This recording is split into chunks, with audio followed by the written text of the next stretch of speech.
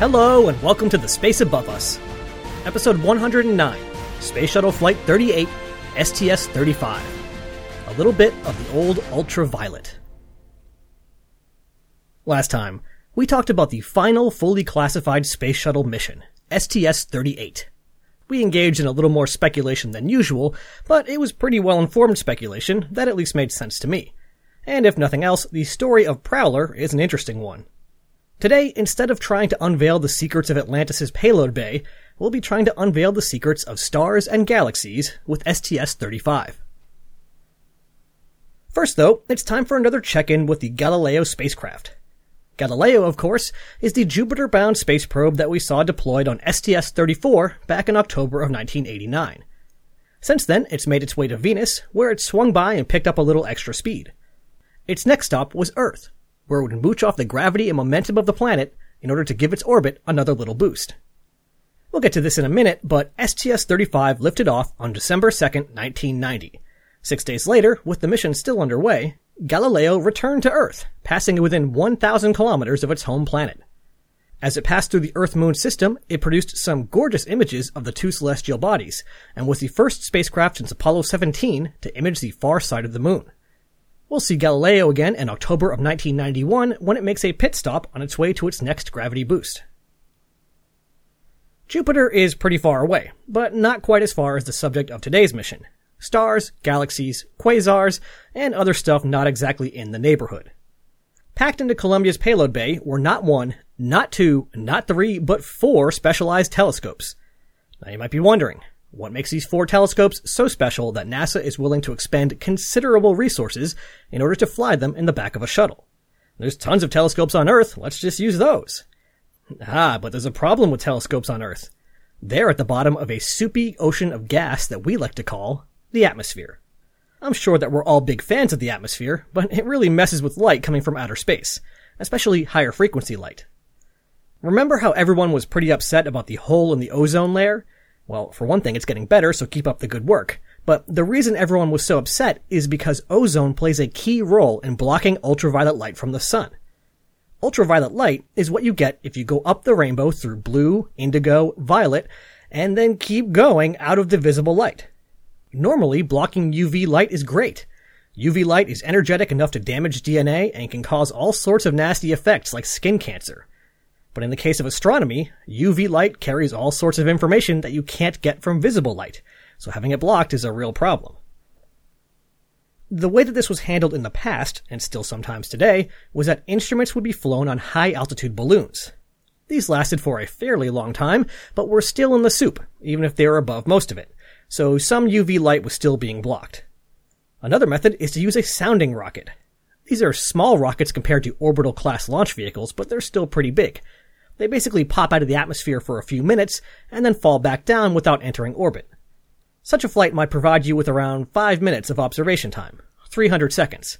By putting the scientific equipment in the back of a shuttle, you could get well over 300,000 seconds of observation time. Big difference. All this gear would be fitted onto unpressurized Space Lab pallets in the back of Columbia, making this our 5th Space Lab mission, but only the 2nd unpressurized one. It's been a while since we've seen a Space Lab mission, so let's do a quick refresher. Space Lab is a system of modular elements that allows for flexible science missions based out of the Space Shuttle payload bay. Sometimes these are pressurized modules, which sort of resemble a section of the ISS. Astronauts would float down a long tunnel into the payload bay and perform experiments in the module. But there's also support for unpressurized modules that are controlled from the flight deck, which is the case here. For those keeping track at home, the last time we saw a Space Lab mission was STS-61A back in October of 1985. You can learn more about that in episode 89 of the podcast and enjoy my failed attempts to pronounce German words. Commanding this mission is the last person to fly in both the Space Shuttle and Apollo command module, Vance Brand. We first met Brand back when he almost had to fly a mission to rescue Skylab 3. But his first actual flight was the Apollo-Soyuz test project. Since then, he flew the first operational shuttle mission, STS-5, the MMU testing flight of STS-41B, and now we're seeing him one last time on STS-35. This is his 4th and final flight. Joining Brand up front as pilot was Guy Gardner. We We've seen Gardner before as well, flying as pilot on the classified flight of STS-27. For some reason, I thought Gardner was around for longer, because I was surprised to learn that this is his second and final flight. Moving back on the flight deck, we find Mission Specialist 1, Jeffrey Hoffman. We saw Hoffman on STS-51D, which deployed the ill-fated SYNCOM 4-3.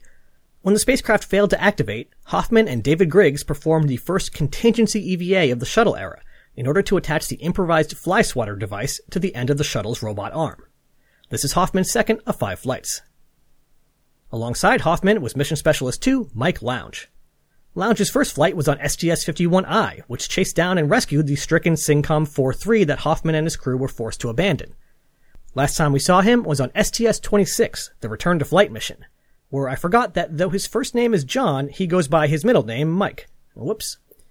Also, Lounge holds the dubious distinction of maybe being the only person to launch into orbit without wearing their seat restraints. See episode 87 for details.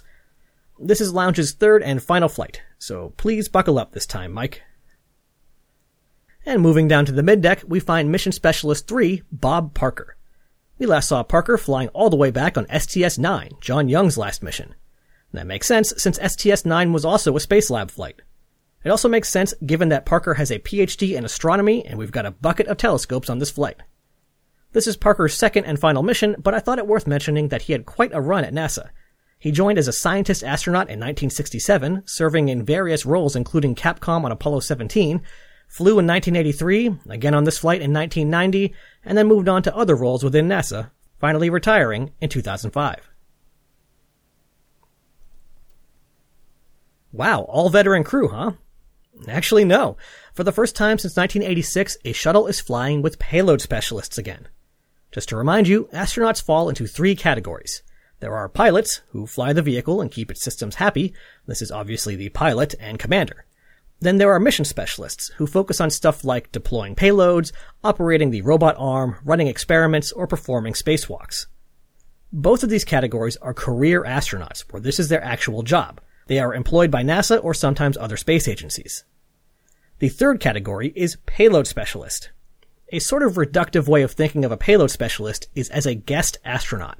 This isn't their main job, and they'll usually only fly once or twice. But they have some expertise that justifies them flying alongside some payload or experiment. Likely the most well-known payload specialist was Krista McAuliffe, who perished on STS-51L. The concept of a payload specialist was never super popular in the astronaut corps, with a common sentiment being that those roles could be performed by mission specialists. But sometimes you can't beat having an expert on site to troubleshoot a tricky experiment. And while astronauts are dedicated and driven people, you'll never beat the dedication and drive of a person who spent the last 10 years of their lives working on their experiment. Anyway, this is all a long-winded way of saying that payload specialists are back, so let's meet the 2 that will be flying on STS-35.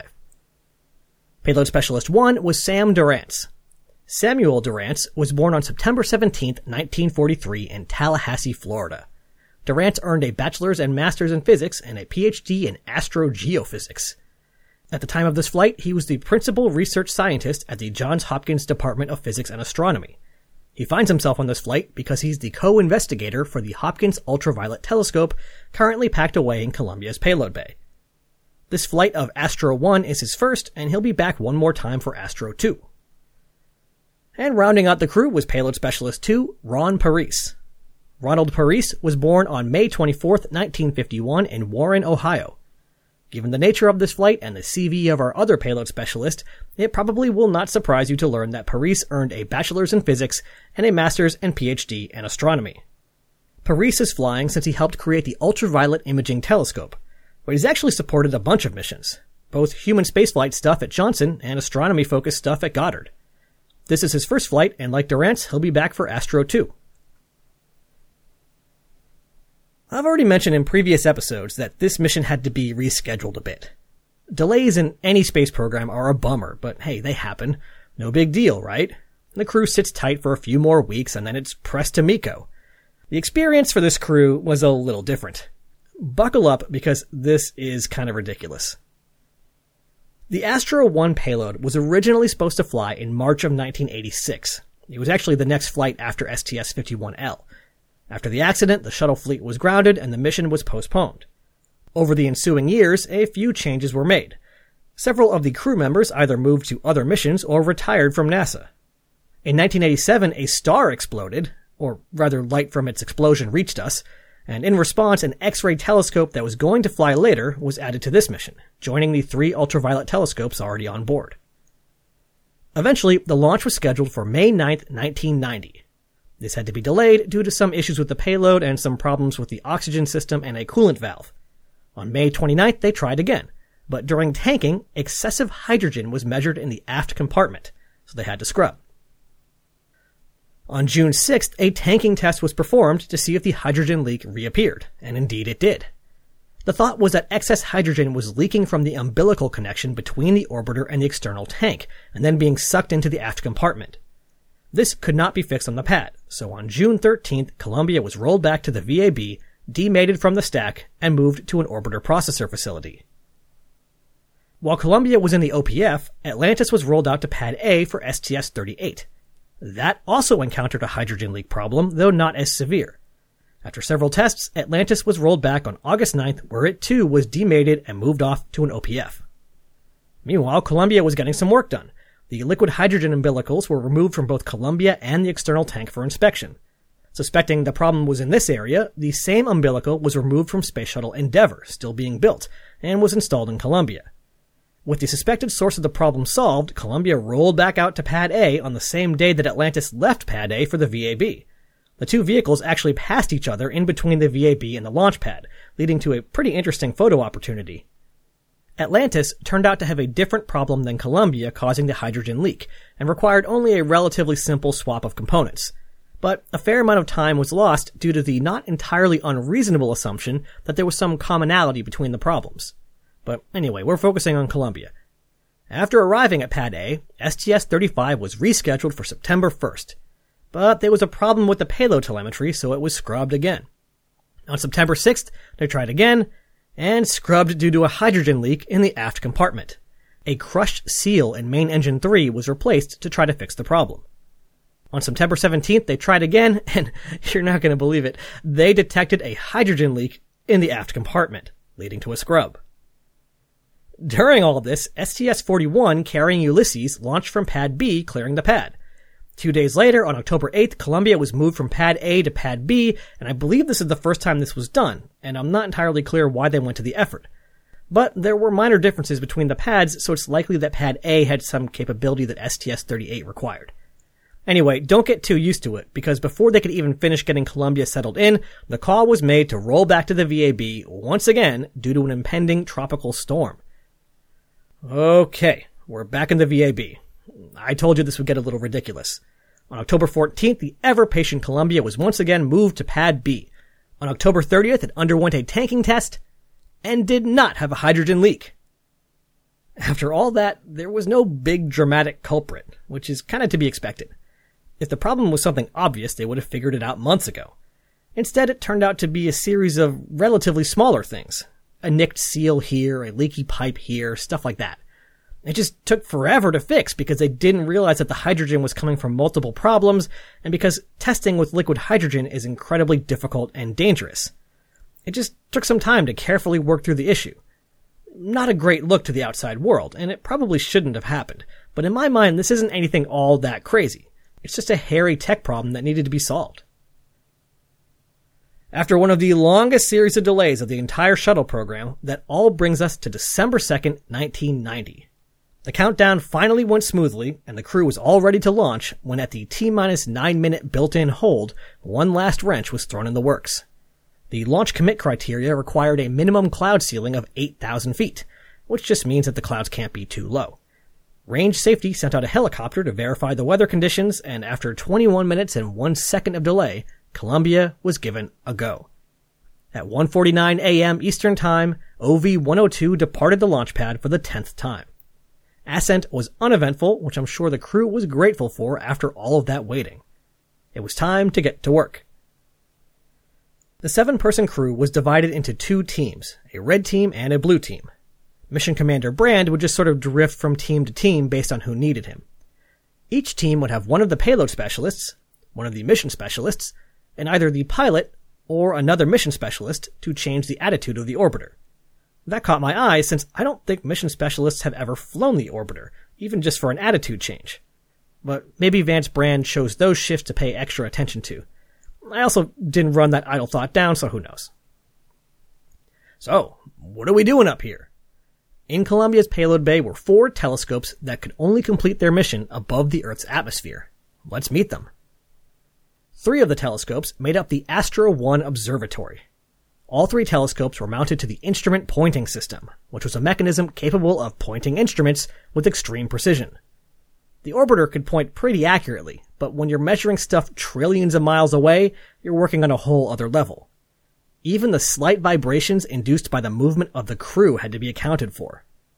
With IPS and the other specialized equipment on the unpressurized Space Lab pallets, high-quality data could be ensured. First, let's meet the Hopkins Ultraviolet Telescope, or HUT. This would take the ultraviolet light from distant objects like quasars, galaxies, super-hot stars, and matter falling into black holes, and split the light up, creating a spectrogram. By breaking light into its component pieces, scientists are able to infer a lot about what's going on in the universe.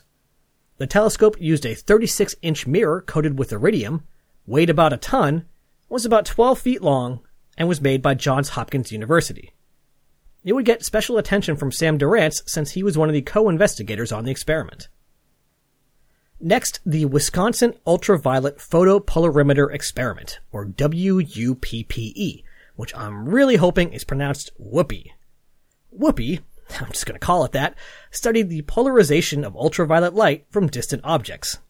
The topic of light polarization is a little outside the scope of this episode, but it's sort of like how the light is aligned. By studying the polarization, you can learn if the light came straight from a source or was bounced around, among other things. This was pretty cutting-edge science, with barely any data on the polarization of ultraviolet light existing before this flight. The overall telescope was 28 inches in diameter, weighed about half a ton, and was also about 12 feet long. As you may have guessed, it was made by the University of Wisconsin-Madison.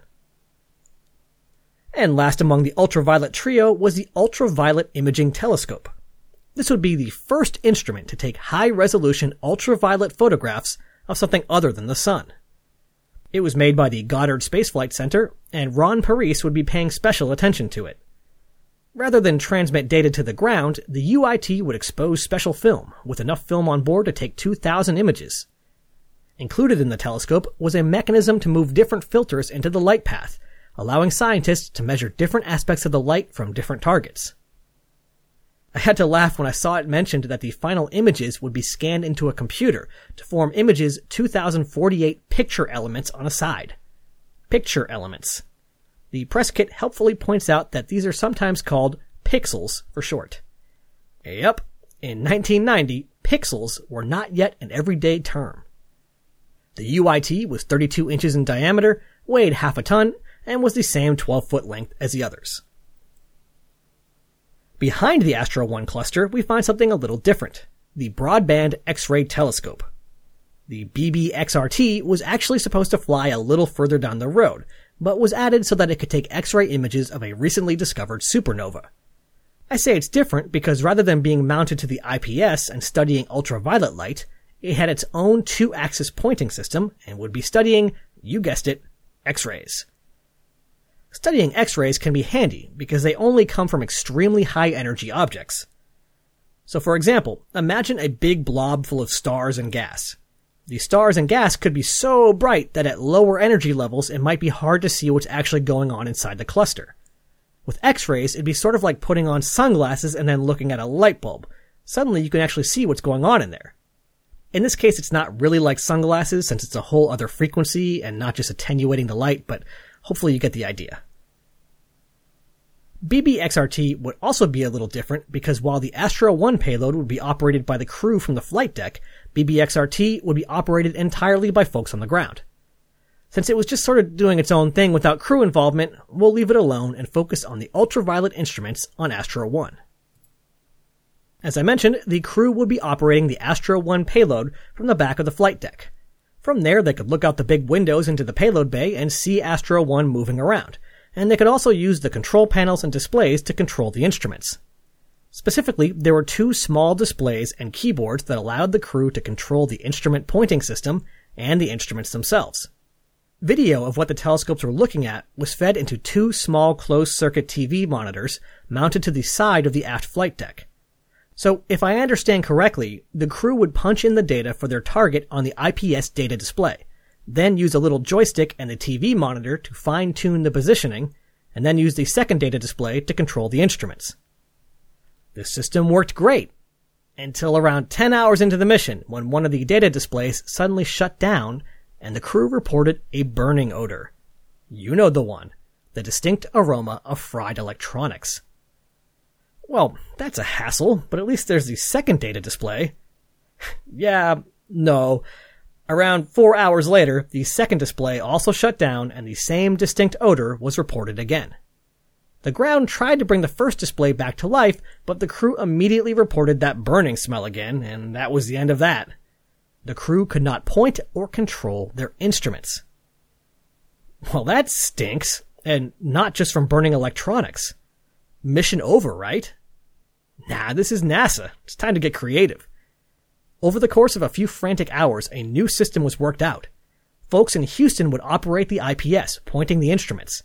A separate group on the ground operated the instruments themselves, and the crew continued to fine-tune the observations using the onboard video. It wasn't perfect, and they weren't able to complete all the observations that they had planned. But considering how big an equipment failure this is, achieving 70% of the planned observations was pretty impressive, and ultimately made the science mission a success. But that wasn't the only issue that the crew had to contend with. As the mission progressed, the flow rate of the wastewater dump system started to decline until essentially stopping. The line was clogged. The crew tried pumping some pressurized air down the line, but it didn't help. They didn't know it at the time, but a filter in the line had come apart, creating debris and clogging everything up. Just like with the data display problem, it was time to get creative. But this time it was way grosser. First, the crew bought themselves some time by siphoning some of the wastewater fluid into bags that could be stored in the orbiter. Yuck. Also, I'm impressed that this was even physically possible. If I was on the team designing the wastewater tank, I probably would not have said that there needed to be a way to dump it into the crew cabin. But shows what I know, I guess. That helped for a few days, but eventually the wastewater tank was full again. And I guess they were out of the contingency bags because what they did next was offload the fluid into over a dozen urine absorption devices. So to put that into English, I think they had a tube with wastewater coming out of it that they just pressed into a diaper to absorb. I'm not totally sure because, as you might imagine, the mission report doesn't go into a ton of detail, but in any case, yuck. Oh, and just because at this point I like to pick on tags, I've also got to mention that tags malfunctioned once again by jamming. At this point, engineers were starting to anticipate this. Not only were there defined procedures for fixing the troublesome printer, the STS-35 crew even carried a tool dedicated to the task. So when the text and graphics system once again jammed in the microgravity environment, the crew was on it. They retrieved the unjamming tool, rooted around inside tags, and the tool broke. Sigh. Back to the teleprinter again. All of this makes STS-35 sound like kind of a mess, which it really wasn't. I actually tend to get frustrated when news stories focus on what's bad in the world to the exclusion of everything else. But I like to think that I focus on stuff that went bad, and then the creative solution to get around it. It's the fixing that's interesting. So just because I like to focus on the problems in these missions doesn't mean I think they're doing a bad job. It's tough. Anyway, in addition to a bunch of groundbreaking science, there were also some pretty cool secondary activities. Flying once again was the Shuttle Amateur Radio Experiment, or SAREX. Ron Paris was a licensed radio operator and spent some of his precious free time talking to students and ham radio operators all around the world. As someone who's recently started getting into the ultra-nerdy hobby of downlinking imagery from weather satellites using software-defined radio, the thought of being able to talk to someone in orbit is pretty awesome. Maybe someday. As I mentioned in the outro last episode, this flight features the first necktie in space. As part of NASA's continuing mission of educating students about spaceflight and its benefits, a series of on-orbit lessons were downlinked live all over the world. 4 of the crew members had teaching stints at universities in the past, so they figured that this was a natural fit. I guess slipping into his professorial routine, mission specialist Jeff Hoffman appeared with a dress shirt and necktie. The tie didn't really look like it wanted to stay put, and I can't say that I'm surprised. The mission was supposed to be about 10 days long, but weather was looking pretty iffy in the days to come, with no end in sight, so the decision was made to bring the crew home a little early. Entry proceeded with no issues, though a ground computer that processed TDRS data went down, resulting in an old-school re-entry blackout for 16 minutes. Retro. After 8 days, 23 hours, 5 minutes, and 8 seconds, Columbia touched down at Edwards Air Force Base. The mission had returned a wealth of unique data that could only be obtained in space. And as it so often does, NASA had once again reshaped our understanding of the universe. Next time. Ultraviolet light is pretty high energy, but apparently it's not high energy enough. On STS-35, Atlantis is back on the launch pad and will deploy the second of the Great Observatories, an instrument designed to study extremely high energy light, the Compton Gamma Ray Observatory. Ad Astra. Catch you on the next pass.